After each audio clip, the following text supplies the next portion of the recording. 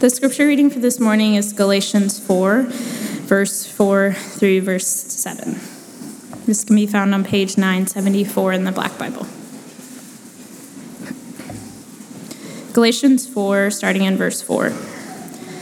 But when the fullness of time had come, God sent forth his Son, born of a woman, born under the law, to redeem those who were under the law, so that we might receive adoption as sons. And because you are sons, God has sent the Spirit of his Son into our hearts, crying, Abba, Father. So you are no longer a slave, but a son, and if a son, then an heir through God. Good morning, everyone. Hey, Merry Christmas. My name is Mark, and I'm one of the pastors here, and we're glad you're here. We're glad to celebrate Christmas with all of you.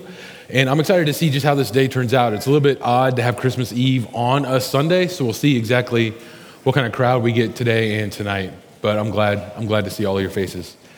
The word Advent, if you don't know, the word Advent means the arrival of something notable, the arrival of a notable person or a notable thing or a notable event. And we celebrate Advent during this season, the season of Christmas, because Advent is the arrival of the most notable person in all of human history. That's what we mean by Advent. That's the defining reality of this season. It's the defining reality of our lives, and it's the defining reality of the universe. There's nothing more central to the universe than Jesus. There's nothing more central to human understanding or human relationships or the material universe at all than Jesus Christ, full stop. Christians celebrate Advent not only because we're aware of those truths, but because we love them.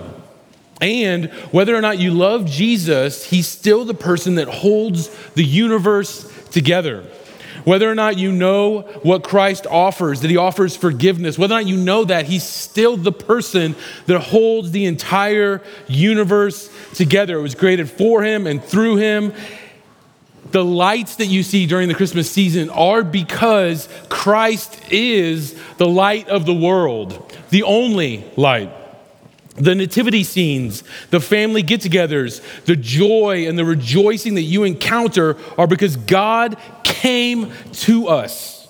He pays the cost to restore and reconcile shattered relationships, the shattered relationship that humanity had with him and the shattered relationships that we have with one another. God the Father, God the Son, God the Holy Spirit exist in perfect fellowship and perfect loving relationship with one another. And we were created to love God and enjoy him forever. And the love of God streams out.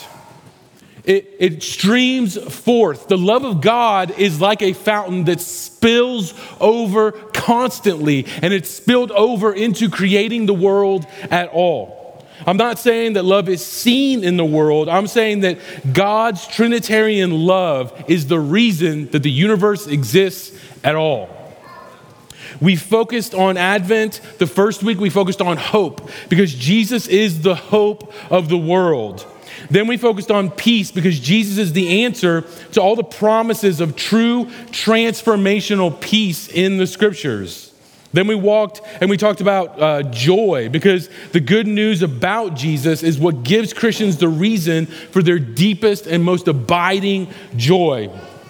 And now, from this text about our adoption, we see that Jesus came so that you and I could be welcomed into the very family of God. The essence of God's love for us is that he goes and gets us and makes us his own. There are a few truths in the scriptures that demonstrate the love of God, like his adoption of sinners like you and me. And this week is about the love of God and the love of God demonstrated specifically in our adoption as sons and daughters of the living God. The triune love of God is demonstrated in the fact that the advent of Jesus Christ was for our adoption. Put simply, God the Father sent Jesus the Son so that we could be adopted. And if you remember just one thing from today, my prayer is that that would be it, that Advent exists so that God can adopt you. And we aren't exactly orphans before he adopts us. We are slaves. So, what has to happen for you and me to become children of God, the text says, is that God had to send his son to redeem us so that we could be made his heirs. His kids instead of slaves to sin and wickedness and unrighteousness, children of wrath. So Christmas is about adoption. And in order to understand that today, I'm going to walk us through 3 movements. Number 1, God invaded a hopeless situation. Number 2, God made us his sons. And number 3, God gives us his spirit. So before I walk through those, let me pray for us. And would you all pray with me? Bow your heads and pray. Heavenly Father, thank you for sending your son. Heavenly Father, thank you for sending your son to redeem us. Thank you that you sent your son to change everything. Thank you for Christmas. Thank you for Advent. I pray this morning that you would awaken our hearts to love that reality more. I pray that you would awaken our hearts that the reality that we're adopted into the household of God, that reality would sink down deeper into the things that orient our passions, our pursuits, our loves, and our loyalties. Would our adoption into your family be something that orients us and changes us? Fill us with faith this morning. Spirit of God, convict us, control us, transform us, comfort us, I ask in Jesus' name. Amen. Amen. Hey, I know kiddos are in here this morning, so I'm going to be running hard and fast, but I'm stoked. I love having the kids in the service. Just so you know, none of your kids can yell as loud as my daughter can.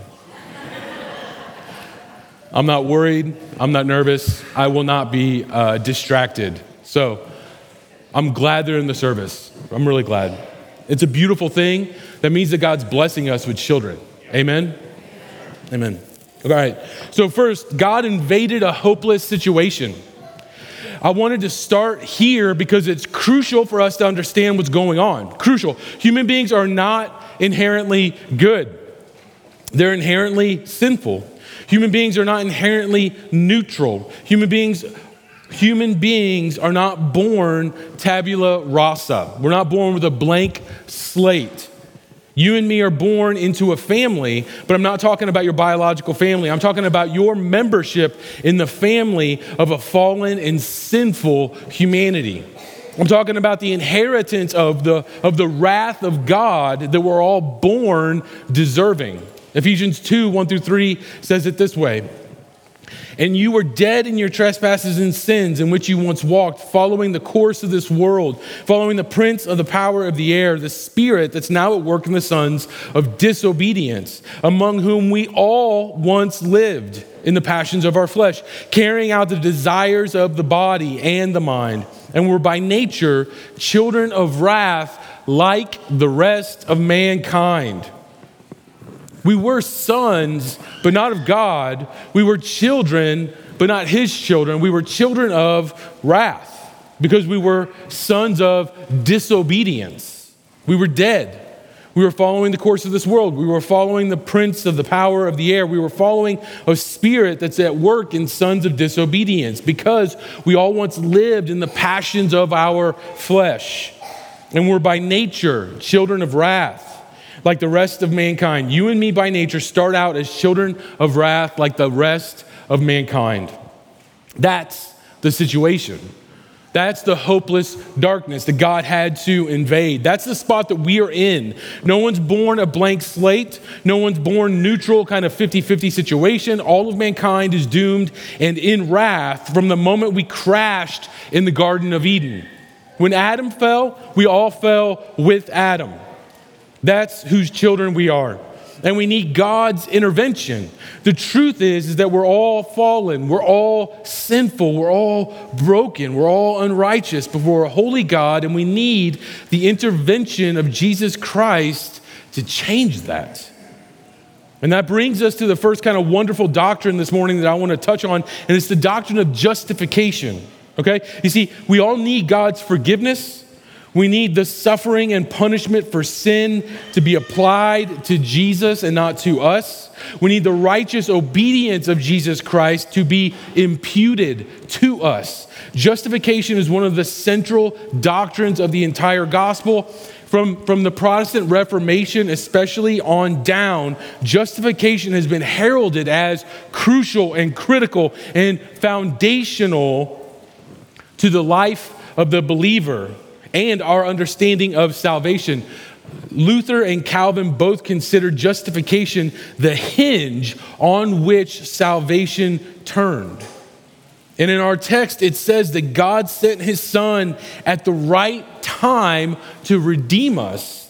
That is, to purchase our freedom for us out of slavery to sin by receiving sin's just punishment for us. That's what Jesus did. Justification is the doctrine by which we are made right before God. We're justified by grace through faith, and that faith is a gift. Listen to the words of J.I. Packer. Quote, justification, by which we mean God's forgiveness of the past, together with his acceptance for the future, is the primary and fundamental blessing of the gospel. Justification is the primary blessing because it meets our primary spiritual need. We all stand by nature under God's judgment. His law condemns us. Guilt gnaws at us, making us restless, miserable, and in our lucid moments, afraid. We have no peace in ourselves because we have no peace with our Maker. So we need the forgiveness of our sins and assurance of a restored relationship with God more than we need anything else in the world. And this the gospel offers us before it offers us anything else, end quote. Justification is our deepest spiritual need. We're born in this hostile relationship with God, and we need to be justified. God justifies us by sending his son to die on the cross in our place, and this is the redemption needed to have our guilt cleared. God is just, and he's also a judge. He's the judge of all the earth. And once we stood condemned, but now in Christ, we stand before a judge completely righteous.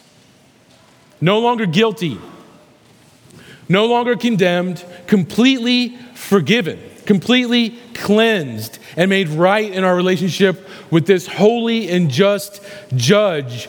But our text this morning is not only about freedom from slavery and standing in front of a judge, it's about standing in front of a father. And this is why J.I. Packer goes on in this same quote to say this. This is not to say that justification is the highest blessing of the gospel.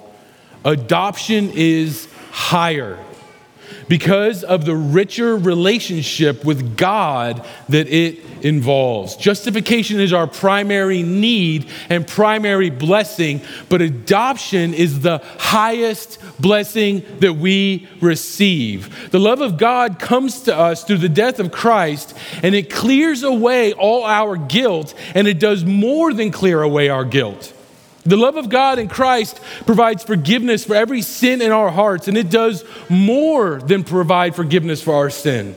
The love of God in Christ comes to unrighteous people like you and me, and it imputes to us a righteousness of Christ in us so that we're made right before God. And the love of God in Christ does more than that. God goes further. God makes himself our Father. Our Father, the just judge of the universe, adopts us as his very own. And this is my second movement. God makes us his sons. I want to read a parallel passage from Ephesians chapter 1 quickly. It says, "Blessed be the God and Father of our Lord Jesus Christ, who has blessed us in Christ with every spiritual blessing in the heavenly places, even as he chose us in him before the foundations of the world, that we should be holy and blameless before him. In love, he predestined us for adoption to himself as sons through Jesus Christ, according to the purpose of his will, to the praise of his glorious grace with which he has blessed us in the beloved." The Apostle Paul uses different words at different times for our status in the family or in the household of God. Sometimes he calls us children, but he uses the word son in our text today for a reason. That word has specific implications. One commentator points out that in the Roman custom, children were seen basically as slaves until they reached a certain age of responsibility. And then they were given kind of full rights as sons. That's the concept that he's getting at here. We have those full rights as sons. If you're a daughter of your heavenly Father, you're a son with regard to full rights as a son, full rights to your inheritance in Christ. Your identity, your station, your heritage is as a full-fledged son of the living God. So much so that you can cry out to him as Abba, Father. That term isn't childish, but it is intimate. We're told that God relates to us with this level of intimacy. More than a justified slave, we are his children. And unlike natural adoption, God decided to adopt us before we ever existed. Before the foundations of the world, God set his love on us to come and get us while we were still his enemies. This is the heart of the Father. He looks out, he looks through eternity and says, he's mine. Or he says, she's mine. That's why I love adoption. That's why I love natural adoption so much. There's nothing in the world quite like it. When mom and dad go to a child who's lost the opportunity to have capable and loving parents, and those new parents aim their love in that child's direction and commit to them and say, we want to make you ours. We want to make you our children. I can't overstate it. There's few things in the universe that display the heart of God, the heart of the Father, like adoption does. This is why our text on adoption is perfect for this week in Advent, focusing on the love of God. Because of God's love for us, he predestined us to adoption. In love, he planned on it. In love, the eternal counsels of God's will, he set his sovereign affection upon us. Us who are born guilty, us who are born sinful, who are born hating God, born rebellious and wicked and disobedient. God comes to us and he says, I want to make you my son. I want to make you my daughter. All the way. All the way. Not almost, not halfway, not kind of like my son or my daughter, with all the full rights and all the full privileges that comes by being a son. That's what he's doing. And this all comes from faith. Galatians 3:26 says, for in Christ Jesus, you are all sons of God through faith. Christ was born and at just the right time. He was born as a man. Just like we're all born from women. Christ was born under the law, just like we were born under the law, to redeem those under the law. That's us. So that Christ could redeem us, so that we might receive adoption. Christ came for the sake of adoption. That's how much God loves it. And because we've been adopted, God sends his Spirit. We're united to Christ, and we're united to Christ in such a way that we're able to cry, Abba, Father. That phrase isn't in the scriptures very often, but it's a phrase that Jesus himself uses. In Mark 14, Jesus is in the Garden of Gethsemane, and he's praying the night before he's crucified, and he cries out and he says, Abba, Father, all things are possible for you. Remove this cup from me, yet not as I will, but as you will. That's the word that Jesus himself uses to speak to his Father in the final moments before his crucifixion. This phrase isn't childish or trite, but it is intimate. It's packed with the pleading and groaning intimacy of a son praying to his Father for refuge, for relief. In Galatians 4:6, it says, we've been given the spirit of that son. We've been given the spirit of his son with which we cry to him as our Father, just like Jesus did. Because we're made sons, we have that kind of intimacy with God by the power of the Holy Spirit. This is my final movement, is that God gives us his very spirit. That's the love of God, that he brings us into the most intimate relationship with himself. He gives us his spirit. And this was always a part of the plan. On the night that Christ died, there was a curtain in the temple that was torn in two from top to bottom. Just as Christ's body was ripped apart, this curtain was torn in two, and this curtain was used to separate God's people from his presence. But now that presence is released and given to all his sons and daughters. His spirit and his presence is given to his people, it's given to the church, it's given to us like it had never been given to his people in all of history before then. At the perfect time, Jesus came. And at the perfect time, God's word tells us this, that it was perfect in multiple ways. Different theologians say different things, but we know that it was the perfect time because he's told us that it was perfect. And when you contrast this reality from other stories in the Old Testament, you see the significance of this reality. At one time, only Moses approached God, but now we can all approach God. At one time, one priest once a year got to go into the deepest place of the presence of God, and now we all have God's Spirit within us. Once we were under the weight of the law, and now we're under grace. Once we were slaves to various passions of our flesh, but now we have been made sons.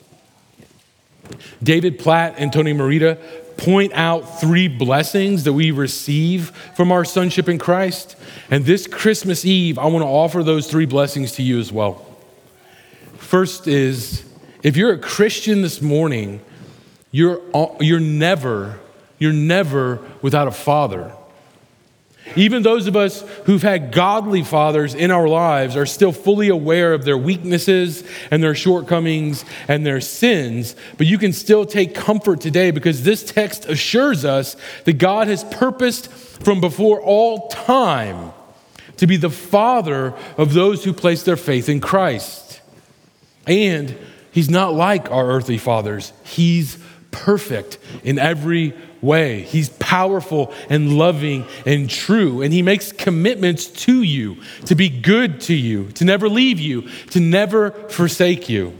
If you're celebrating Christmas this year with faith in Jesus, then even if you don't have an earthly father, you have God as your heavenly Father forever. Forever.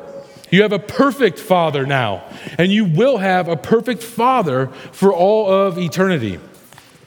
Another blessing that they mention is an eternal family. The Christmas season provides a unique and perfect context to meditate on this blessing because even those of us with good families understand that our families could never be for us everything that we truly need. And many of us in this room know the pain and suffering and disappointment caused by brokenness and sin in our families. Many of us have suffered from family secrets or family sins. And even when you look around the room at this specific church family, while this is an untold, profound blessing in our lives, it's still a shadow of what is to come. Something more profound, that we are co-heirs with Christ, that we are brothers and sisters of Jesus. There's a household of God that we have been made a part of. We have become members of that family forever. And the final blessing I'm going to mention this morning is that we have an eternal home. Because Christ came to redeem us so that we could be adopted, now we've been brought into an eternal, secure home. For here we have no lasting city, the writer of Hebrews says, but we seek a city that is to come. This fallen world isn't our home. The longing that you have for home is a longing that's forever fulfilled through your adoption. And your adoption isn't shaky and it isn't trembling. It's sturdy and secure. If you're in Christ this morning, your adoption isn't in any danger of being taken away. It isn't in any danger of changing. God doesn't have any vulnerabilities. No one corrects him. No one judges him. No one tells him what to do. And no one and nothing can take our adoption away from us. He's the highest authority in the universe, and he says to you today, you're mine. You're mine. God doesn't adopt us temporarily. He doesn't adopt us with a list of stipulations or conditions. He remakes us and claims us as his own children. Through the life and death, resurrection and ascension of his Son, he gives us a completely new identity in the most foundational way possible. Who you are is different than who you were before you met Christ. The love of God on this Christmas Eve is his love to send his Son to redeem you, to make you a son forever, to make you a daughter forever, with every privilege that comes with that. With an eternal home, an eternal family, and an eternal Father. Let's pray.